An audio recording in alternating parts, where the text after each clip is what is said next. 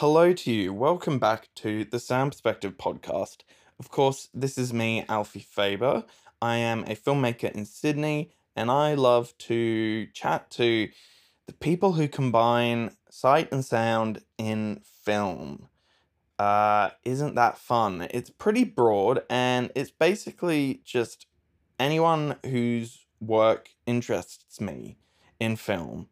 Everyone wants you to have a brand these days. Everyone wants you to have a niche. I say, fuck the niche. We go with what's fun. And today the person we're having fun with is the absolute legendary Maya Newell.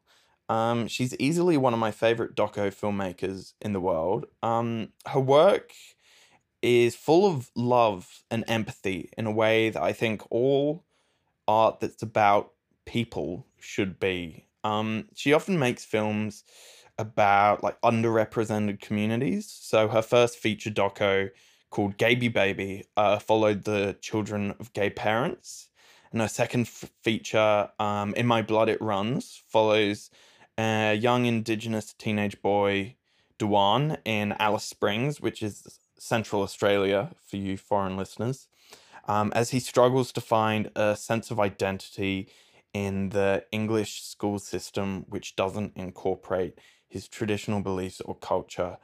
I think her films demonstrate the power and capacity of documentary to create empathy in an audience, to allow an audience to understand an experience they haven't lived themselves, which is so important in political discussions, to emotionally understand someone's position.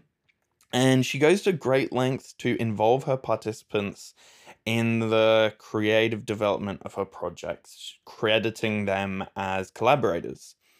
I met up with her to chat about her most recent film, The Dream Life of Georgie Stone. It's a half-hour Netflix original, and it follows Georgie Stone, a transgender teen girl in Melbourne who helped change national law around access to gender-affirming treatment for trans young people. Like all of Maya's films, it's a super intimate portrait that allows you to emotionally connect with the experiences of someone who's often at the center of political discussion, but so rarely gets to actually speak. It includes like archival footage from all 19 years of Georgie's life. Maya was involved in filming it over, I think, 6 years or so, a really long time. And it's an incredibly visceral and beautiful experience. Look, no one here doesn't have Netflix, so go check it out. It's absolutely gorgeous. So we met up to do the interview at the study room of a local library in Marrickville. If you know Sydney, you know that Marrickville has like the worst air traffic of anywhere in Sydney. So there's a couple of planes, but I think we got pretty lucky for the most part. Anyway, here is Maya.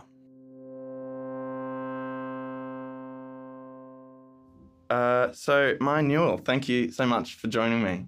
Pleasure. Can you tell me, Maya, how did you kind of like get into film? I know you started at UTS. It's always hard to know where the interest in film and like art making, I suppose, arose. But I know that even in high school, I was really fascinated with telling stories. I was actually talking about this in an interview the other day, and I was reminded of just how influenced I was by the work of Tracy Moffat. I was actually making a lot of art, like visual art at that time, and I saw her films, like film series, it's a montage series called Art and Lip and Love, and they're these beautiful collations of like montage footage of like movies throughout history, and she recuts them into these narratives that, you know, for instance, the film Love shows the story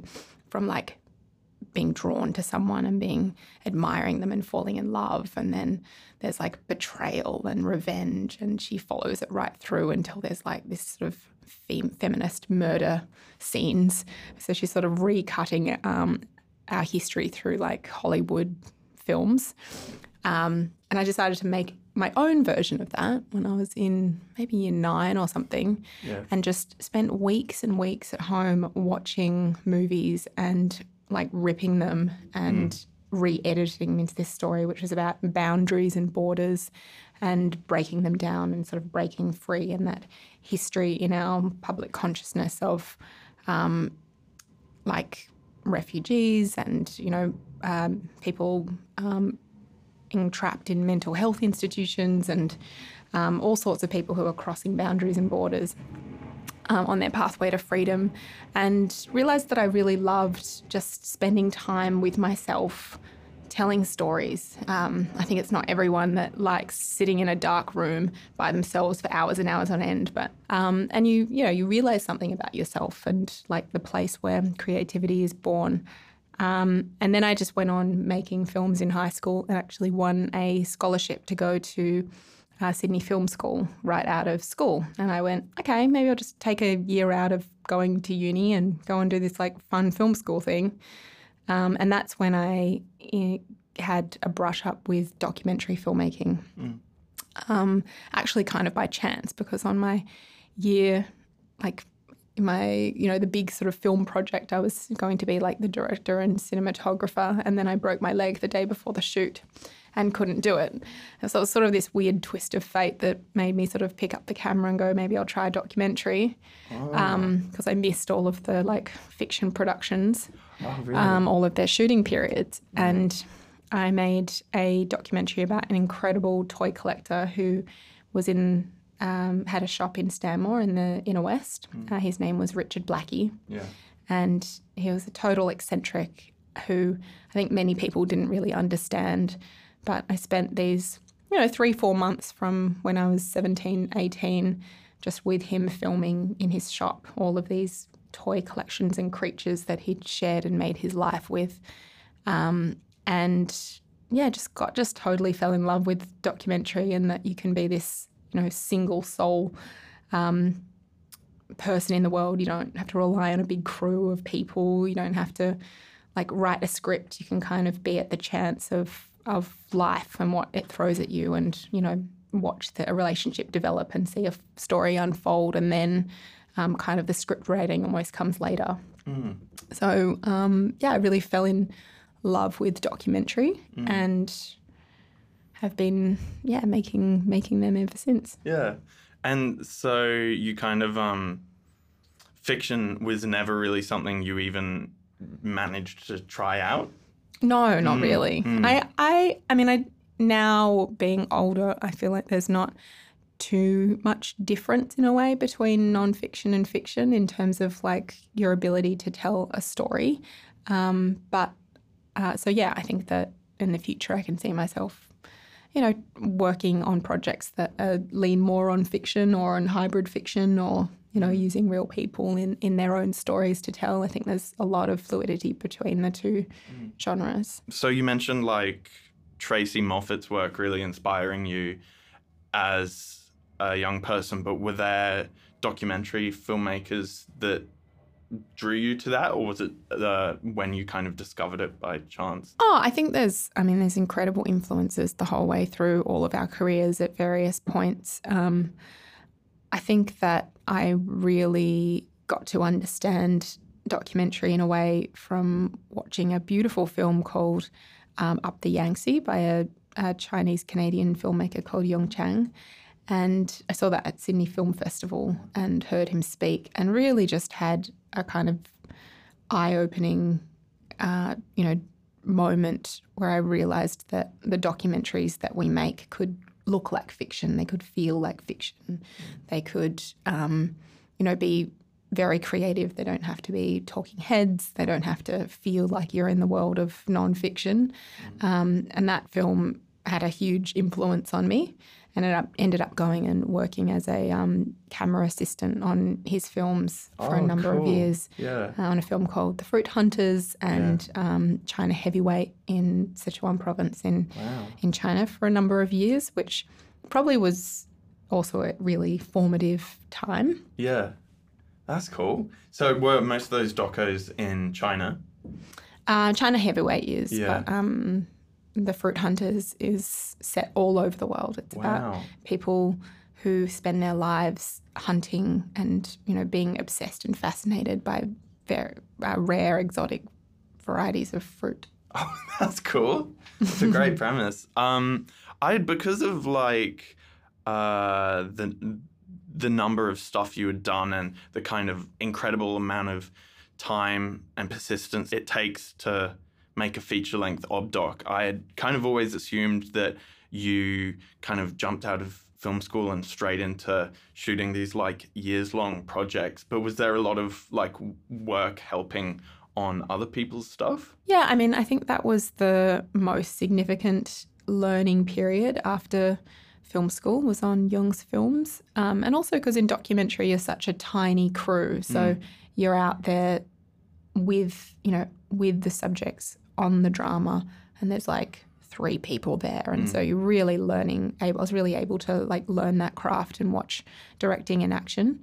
But yeah, other than that, when I came back from, I also jumped into making Gaby Baby with Charlotte Mars, who I went to UTS, studied media and communications with there, and we built a really beautiful friendship, which essentially became the foundation for Gaby Baby. I'd been thinking for many years about how to tackle this story that I felt like I needed to birth that was inside me about growing up with queer parents and the way the world kind of looks upon that and looks down on us as a family at a time when there was so many people talking about queer kids and the fact that our parents couldn't marry, or that us as children would be damaged in some way by our parents' relationship. So that film took many iterations before it became Gaby Baby with Charlotte Mars. Yeah, because it was an ABC half-hour thing, right? Yeah, we made a film called Growing Up Gaby, which was a half-hour kind of short version of the feature. But in actual fact, we wanted to make this feature first, and there's these crazy loopholes, which I'm sure you know about being a young filmmaker in Screen Australia and with broadcast, where you need broadcast credits in order to get funding, but in order to get funding, you need broadcast credits. And it's like, how is anyone supposed to make a film? And there was incredible initiative which was set by ABC called Opening Shot at that time, which just allowed people that sort of first step in to be able to make a film without a credit. And so we kind of had this amazing idea for this feature and then had to step backwards and make the TV half hour so that we could get funding to make the feature. Right, yeah. There is some like shared footage across the 2 projects, but I think Growing Up Gaby is a much more kind of traditional doc in a way. It has me in it as telling my story and confronting my own family and asking questions. Right. And it has the beautiful obdoc of the younger kids, Gus and Ebony and Graham and Matt. And then it also jumps into the older kids who are of my generation of queer spawn, who are kind of reflecting on their childhoods and everything that's sort of was going on at that time during the fight for marriage equality. Your body of work is kind of has a lot been about children. And was that something you realized you really enjoyed exploring after Gaby Baby, or was it like something that you had always thought about? Yeah, I mean, I think that creatively we're led in directions that sometimes we're not completely cognizant of at the time, and it's only in retrospect that we look back and see the patterns and realise that we've been making a very similar film over and over again. But with certainly my experience of making Gaby Baby, I learnt so much from those 4 incredibly wise, articulate, learned young people who were in that film. And I think that they showed me like how beautiful it is when you give the platform and the agency and autonomy to young people to speak their truth. That idea for Gaby Baby really was that everybody was talking about us, kids with gay families. They were telling us that our parents couldn't marry. They were telling us we would be damaged in some way. And no one was talking to the kids. So it really felt like a missing voice in the public debate around marriage equality. And so the idea of the film was, let's listen to the kids. They don't need saving. They don't need looking after. They don't need your worry and your care. They just need you to listen to them because they know what they want and they're not hypothetical. We're here. Yeah. And I think similarly coming into In My Blood It Runs, that was also, another area where everybody feels like they need to save, and First Nations young children, or everybody knows what's best for them, but so rarely do we listen to them. So, there was definitely a theme building and coming into Dream Life of Georgie Stone, which is also about speaking to the voice, speaking to young transgender people about what, in this case, Georgie, about how she feels about her identity and her life. I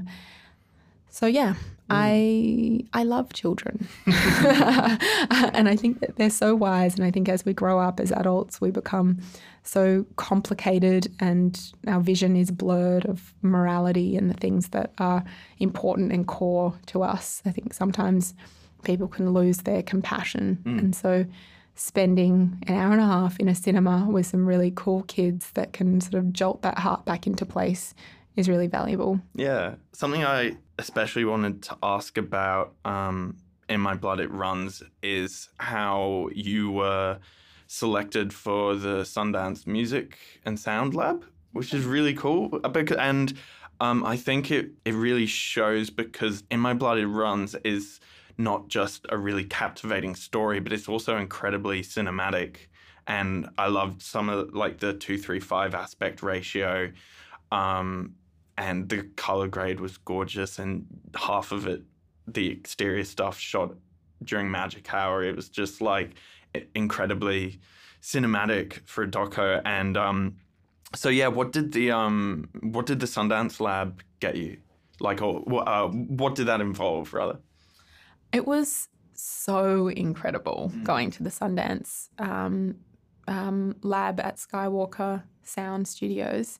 I think that you always apply for the things that you kind of are on your dream list. And I was so thrilled to be accepted.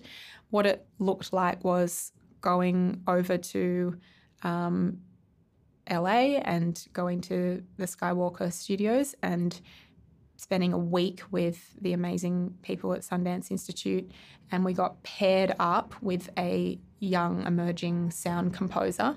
I was paired with a composer called Amit May Cohen. Oh, okay. And she was really amazing.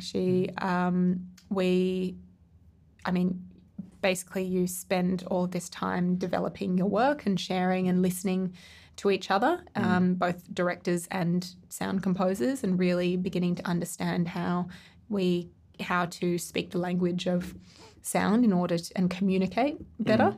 I think, because it's really a completely different language and it's very hard to find music that fits. And then we wrote scenes, a number of cues together, 3 or 4 cues for the movie that we were making. And for me, that was In My Blood It Runs. And then they introduced an entire full orchestra who played. So they wrote out all of the sheet music and had a whole orchestra playing those cues. Oh, wow. And then, mixing and all the way through, so that you came out with a beautiful direction for the music of the film. And had this amazing experience, which, to be honest, as a documentary filmmaker, it's unlikely I'll ever have a budget to actually have a full orchestra. So it actually created quite a lot of problems, because then of course, I fell in love with the music and we couldn't fucking afford it. But it was really amazing. Actually, In My Blood It Runs does have a co-score with Benjamin and with Amit sharing the music. So they ended up collaborating together because Amit had developed such a beautiful sound for the film. Yeah, awesome. Yeah. What point in the like did you have like a rough cut when you went into that, or like a picture lock or something? Not a picture lock. We had I don't even know if we had a rough cut, to be honest. I think we had a lot of scenes and maybe a first cut. And one other thing to say about the beautiful sound that Amit came up with was, I think, for that project, it was all about Dhawan's agency, all about him sort of taking control of his life, but also, this idea of his Nangra and his sort of internal power, but also his like power as a young healer. And we recorded him sort of body percussion all over his body, so like tapping and popping in his mouth, and then a whole bunch of young people from his community, all of his cousins and brothers and sisters and stuff, and all of the kids just had like a really fun time in the studio making all of like weird body sounds. To LA? They didn't come to LA, okay, but they right. recorded it, and then and the kind of unique aspect, I suppose, to the score of In My Blood It Runs is that it's all like body percussion and Dhawan's like actual clapping like all the way through it, which is sort of his, happy, grounded sound. My favourite cue in the film is actually when Dhawan is just going out to country, to Septimura for the first time in the film, and they're leaving the sort of confines and restrictions and heaviness of town of Alice Springs and Bantua, and he's got his head out the window and there's just wind through his hair, and you're looking out over the country, and there's a beautiful track that's sort of just opening out with clapping and a beautiful sort of sense of grounded resilience in it, and that's one of the first tracks that we made with Amit at Skywalker Lab. The other thing to say about Skywalker is it's just so cool to go there, and they have, a massive studio for Foley and every single, item that's been used in all of the movies that you've ever seen. It's the special instrument that they created for the sound of Tinkerbell, and like just a lot of sound nerds. You can really like fall into that black hole of trying to find the perfect sound for any movie, which is sometimes the most unusual objects. And did they like mix as well? Or that's cool. We actually went back. We made the music and we actually did the mix at Skywalker. So we went back to Skywalker, and when we were finishing the film, Kim Patrick was the sound designer that was also matched with us, who was she works full-time at Skywalker, so she'd, come off a huge Marvel movie and then be working on In My Blood It Runs. And that was really beautiful too, that collaboration. So it was me, Amit and Kim working together. And I think for all of the sound designers at Skywalker, they loved working on these small documentaries because they get to, manage the entire sound design as opposed to just, working on an explosion for 5 months. To get on to The Dream Life of Georgie Stone, which is why we're here today, I saw it at Sydney, and I'm really glad I got to see it in a cinema because it was incredibly like tonal and cinematic, and I found it really interesting that it was kind of your most not abstract but stylistic doco to date. What kind of like led to that decision? Yeah, I think that you're right. What I love most about the film is its non-linear kind of style, and for those who don't know, it's you're kind of falling in and out of the dreams and memories of Georgie Stone, who's a young trans activist actor, and you're falling in and out of her memories as she is undergoing gender affirmation surgery. And it's about all of the moments that made Georgie. We started filming when she was 14, and it was a long, long, long time ago, and we didn't know what the film was going to be, and we sort of allowed that to be a sort of a collaborative journey of exploration as to the kind of story that Georgie would eventually want to tell. And I think it came from a few ways. Firstly, that she'd already done a lot of current affairs. She'd already had an Australian story about her. She felt that she'd already told that kind of more informative story that is educating mainstream audiences about what it's like to be a trans young person. And so we wanted to reach for something that was a bit different. We wanted to reach for something that would make you connect with her, would allow us to sort of feel and go on this journey with her and not be bogged down by information and medical descriptions and legal battles. And the other really beautiful thing was the archive that her family had taken of her and her twin brother Harry since they were born, which is just a filmmaker's absolute delight. It's got, you know, the moment where her mum kisses the twins when they're first born. It's got Georgie twirling across the lounge room floor when she's, you know, in a tutu at age 4. Then it skips to a beautiful interview that her father is giving her is interviewing her just before she goes into her first round of court decisions to try and understand his daughter and kind of use as, I suppose, a level of evidence for the people that are telling her she can't be who she is.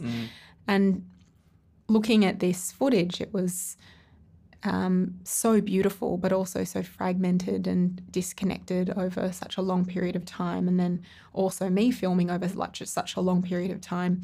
We didn't have scenes that kind of built up to a certain one big moment. It really was about, you know, all of these moments that make Georgie Stone in that first chapter of her becoming, which is having a cup of tea with her mum at the bench. You know, it's, you know, having a crush on your first boyfriend, boy, and, you know, having your heart broken. Or for her, these like massive moments of, you know, seeing a doctor for the first time when she's trying to access, you know, hormone treatment. And so, yeah, just after talking with Georgie over a long time, she was like, I just want to make something, you know, beautiful and about memory and a study in memory. So we connected with the amazing producers, Matt Bate, Sophie Hyde, Lisa Sherrard, under the kind of house of Close Productions, which is what I made In My Blood It Runs with. But I think in particular Sophie Hyde and Matt Bate were amazing creative producers as well as sort of traditional producers. Because they'd worked a lot with archive and are really interested in shifting and playing with form. Matt Bate made a beautiful film called Sam Klemke's Time Machine, which is similarly like an archive-built film. And so it was kind of all of those minds in the room together with Georgie that went, oh, we could do something really beautiful and something that is not conventional here with this project. And so you'll, like, after spending hours and hours in Georgie's archive, you'll see that when she's 4 and 9 and 12, she curls her hair behind her ear. And so we cut all of those moments together as sort of the time travel between scenes and memories. And what that also shows is Georgie's beautiful consistency of self through time, which really flies in the face of naysayers that say that children can't understand themselves or they can't land on a gender identity at such a young age. It's just, you know, it's proof of Georgie's beautiful, like, confidence in who she is from such a young age. Yeah, that was something I wanted to talk about, is the match cuts and how impressive they were. And it just, like, the entire thing showed such an incredible command over, like, the archival stuff, the archival footage. And so there must have been heaps of that, right? There must have been a lot of kind of trawling through stuff. Yeah. And so was there, I thought the kind of length of it, the half hour, really suited that tone. Was there a point where you were thinking about trying to do a feature out of it? Yeah, we were. We wanted to do a feature early on. In actual fact, the first idea was that we would make 3 half hours over 40 years, so continue to film 40. Georgie throughout her whole life. Awesome. Which, you know, may still happen, but, you know, after you spend 6 years making one, you're kind of like, whew, all right, that was a lot. So we'll see if we come back to that idea. But Yeah. yeah, I think when we arrived at this beautiful direction for slipping through memories, it just felt like the film didn't need to explain everything. Yeah. It actually didn't need to be a feature. We could tell something that really packed a punch that was shorter, and it was actually quite nice working with Netflix because they allowed a lot of freedom for what length the story needed to be, and that's the beautiful freedom, I suppose, of working with a streaming platform, is that there isn't a set amount of minutes that you have to fit into a TV hour or something like that. So really enjoyed that time. And I also have to say that there's a lot of kudos to the editor, to Brian Mason. This really is an editor's film in a way, and we worked really collaboratively, and there's a lot of ideas, but, you know, that beautiful pacing through it and building of tension and, you know, slipping through time and just finding, you know, sometimes a cut only works because you found the perfect frame in a film like this. So that was, a really beautiful and long process of editing. Yeah, how long was the editing, or was it a kind of like spread over a long time? It was spread over a long time. I like to do the sort of rough cuts of a lot of films, but there was a lot of sort of testing the theory. So we were in the edit with producer Matt Bate, you know, early on, trying to do like proof of concepts, and then we all sort of went back and forth, and then we were editing through COVID. So, you know, there was a number of jumping in the car and crossing a border, you know, late at night because we wouldn't be able to get home the next day. So in some ways the edit was very long because it was hard, but also because it was fraught with the timing. Yeah. And did Netflix come on pretty early? Netflix came on at Fine Cut stage. Ah, cool. We were actually going to work with another distribution platform, and got, you know, very far into contracting before we had to pull out. And that's another thing to say about this film, is that we've understand the kind of vitriolic and horrendous conversations that are happening about trans people in the media, you know, across the world by the extreme right wing. And our duty of care to Georgie is incredibly important, as it is with any documentary, but taking that responsibility as filmmakers and as a film team to hold and walk alongside Georgie was paramount. And previous platforms couldn't commit to the level of duty of care that we required, and so we decided to part our ways at really last minute moment. So that's also, there's been a lot of complications, I suppose, to work to our values as filmmakers at Unquiet Collective and at Closer. So Georgie... Yeah, so they came on at Fine Cut stage, and really were the best option in the end. It's funny that how sometimes setbacks can be positive in the long term. Yeah, well, that kind of ties into something I wanted to ask towards the end, which is like one of the reasons I admire you so much as a filmmaker is your kind of uncompromising commitment to the protecting of the participants in your film and making them involved and making them part of the creative process, and really centering the film around them. And it's especially refreshing in a kind of documentary landscape and industry where so often you're told not to give participants any right to see or influence the cut, or have them like sign their life away and not really be involved with their edit or anything creative. Like how early did you come to that realization, and what do you think of people who don't work in your way of working? Well, yeah, thank you. And I think there's been a lot of like thinking about the ethics of documentary filmmaking and a lot of time spent working out how to push up against those conventions that, as you mentioned, we're all taught when we're at film school. I suppose for me, the pattern of thinking began when I started making Gaby Baby, and I think that's why it's actually a really good idea for all documentary filmmakers and filmmakers to somehow start with something that comes from themselves, because then we know what that feels like to be followed with a camera or to have the things that we care about represented, and how important it is that that representation is correct and feels authentic and true. I really think you can create harm if stories are taken from us and skewed and then distributed into the world.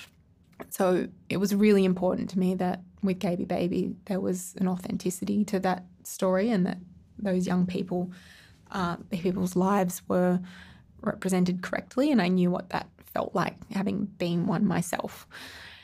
I think making Gaby Baby, I had good intentions, and we went about the project in a way that totally centered those young people, and they were involved in decisions, but it was still informal. They were sitting in cuts, they watched rough cuts, we had amazing conversations about what the film should be about, but it was informal. Going into going into In My Blood It Runs, I was very aware that I was not a First Nations person, and thought long and hard for a long time about whether I was the right person to make that film. And in the end, we decided to honour Dwan and his family's decision and request for us to make that film. But we put in place a big sort of process around the film and around those subjects in the film to ensure that they genuinely had power over their representation. And I learnt so much from the people that I worked with, like Larissa Barrent, like Rachel Edwardson, like Sophie Hyde, and also spent a long time researching the history of exploitation in documentary and the way that I suppose film has been used to control the truth and people's stories and continue the marginalisation of certain communities. And so that was a real deep dive and a lot of learning. And I'm really proud of what we did with In My Blood It Runs. It's by no means perfect, because I don't know if any film is, because we're in a constant state of learning. But it just made me really deeply understand that we are on the cusp of a huge revolution in nonfiction filmmaking, where I think we cannot continue to tell stories in the way that we have in the past as an industry, and we need to find ways to genuinely share power and offer a place at the table in stories and representations, especially when working with marginalised communities. Otherwise, we are just reinforcing the power structures that often in documentary we aim to dismantle. So, I suppose in My Blood It Runs, that process of good intentions became formal. There were contracts, there was, there's credits that were given to Dwan and his family as collaborating directors.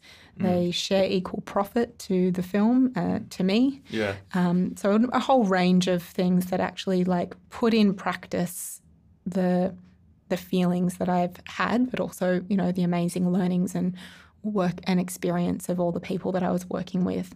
And there's a real push for that, obviously, by other First Nations directors and filmmakers and the industry, in terms of the direction that Screen Australia is pushing people in as well, with their pathways and protocols, documentation, and around First Nation stories. But I think that should apply to all stories. And I suppose Dream Life of Georgie Stone is just another iteration of that process, where, again, Georgie is a creative producer. She's acknowledged for the time that she spent being a collaborator on the project. But that process, again, looked very different because each film is its own unique structure, which is devised, in my opinion, by the people in the film and the filmmakers at that central point of creative control. But your question about, like, how do I feel about other filmmakers, I think that every filmmakers work in really different ways. This is what I'm focused on, what I'm really excited about, and a process that we're continuing to develop with a new impact distribution company called Unquiet Collective, which is essentially that core team from In My Blood It Runs. We just all fell in love with each other and decided to work with each other ongoing. And we're really grounded by a connection over value-based filmmaking. But, yeah, I don't judge other people. I think that everyone has their own path, and not every documentary is not every subject that you would be able to share power with the people at the centre. And certainly there's a lot of questions around sharing power, obviously, with people who aren't your core characters, because sometimes they're the adversaries in your story, or, there's a lot of nuance and flexibility around this model. But in the kinds of films that I'm interested in making, I think that, we really do need to rethink the ethics that are taught to us. Yeah. And were there moments in that kind of collaboration and the editing where it came to, like, killing your darlings a bit, or, like, disagreeing with your collaborators, that, like, kind of made it difficult? But I imagine it was just all part of a fun process. It's not all fun. Like, it's, everything that's in The Dream Life of Georgie Stone, every moment, every scene has had hours of consultation, of conversation, of, questioning, of uncertainty, of, coming back, doubt, of coming back and really interrogating the reason why it's in there. And I think that there's often this idea that if we share power with the people in our film, that they won't let us put the most emotional bit in, or the most dramatic bit in, or something, for fear of it being sensational. But my experience is actually that if you share power and you genuinely let them know that at the end of the day it is their choice what goes in and out, then you capture more intimate footage in the first place, because people feel safe to share. And even afterwards, there are lots of moments in that film that are so intimate. I don't even know if I would feel comfortable to share those moments, because I'm a very private person. But Georgie came around because she saw the value of it. So we had time to talk about why it's in, and to ensure that the context of those moments was really, really clear, so that people couldn't misconstrue those very intimate, moments. So I think that overall, it doesn't stop you always from putting things in, although that is absolutely a risk and you need to be okay with that. But usually it makes them more powerful, because Georgie is the one that understands the context of her own emotions better than anyone. And for her to have a chance to ensure that that's presented in an authentic way is really, a gift to a filmmaker. Well, we're going to have to wrap up in a second, but I always like to ask, what do you got on next? Not today. What do you what are you working on next? I have a few things in development, but still a bit early to sort of talk about. My main project at the moment is my 9-month-old baby, who's like a whole like a film project and PhD and impact campaign all in one. So I'm sort of funneling all of my years of studying children and parenting into practice. But I suppose the last thing to say is just that if people are interested in backing and supporting the Dream Life of Georgie Stone and a number of sort of impact goals that have been set by Georgie and Transcend, which is our partner organisation, then you can go on the website, which is dreamlifefilm.com. I'll put a link in the show description to that Dream Life website, where Maya and her team have developed a really brilliant impact campaign around the issues facing young transgender people. It's also available to watch worldwide on Netflix, so check it out now. Follow the podcast on Facebook. Just look up Sound Perspective Podcast. Or you can check out my antics on Instagram at Alfie Faber. And I've also been loving life on Letterboxd recently. Letterboxd is good fun. Check out my reviews of Maya's films there. I'm at Alfie Faber. Or if you ever want to directly chat to me, just for a little chit chat, you can contact the podcast at contact@soundperspectivepodcast.com if you ever have any feedback. Thanks again to Maya for chatting.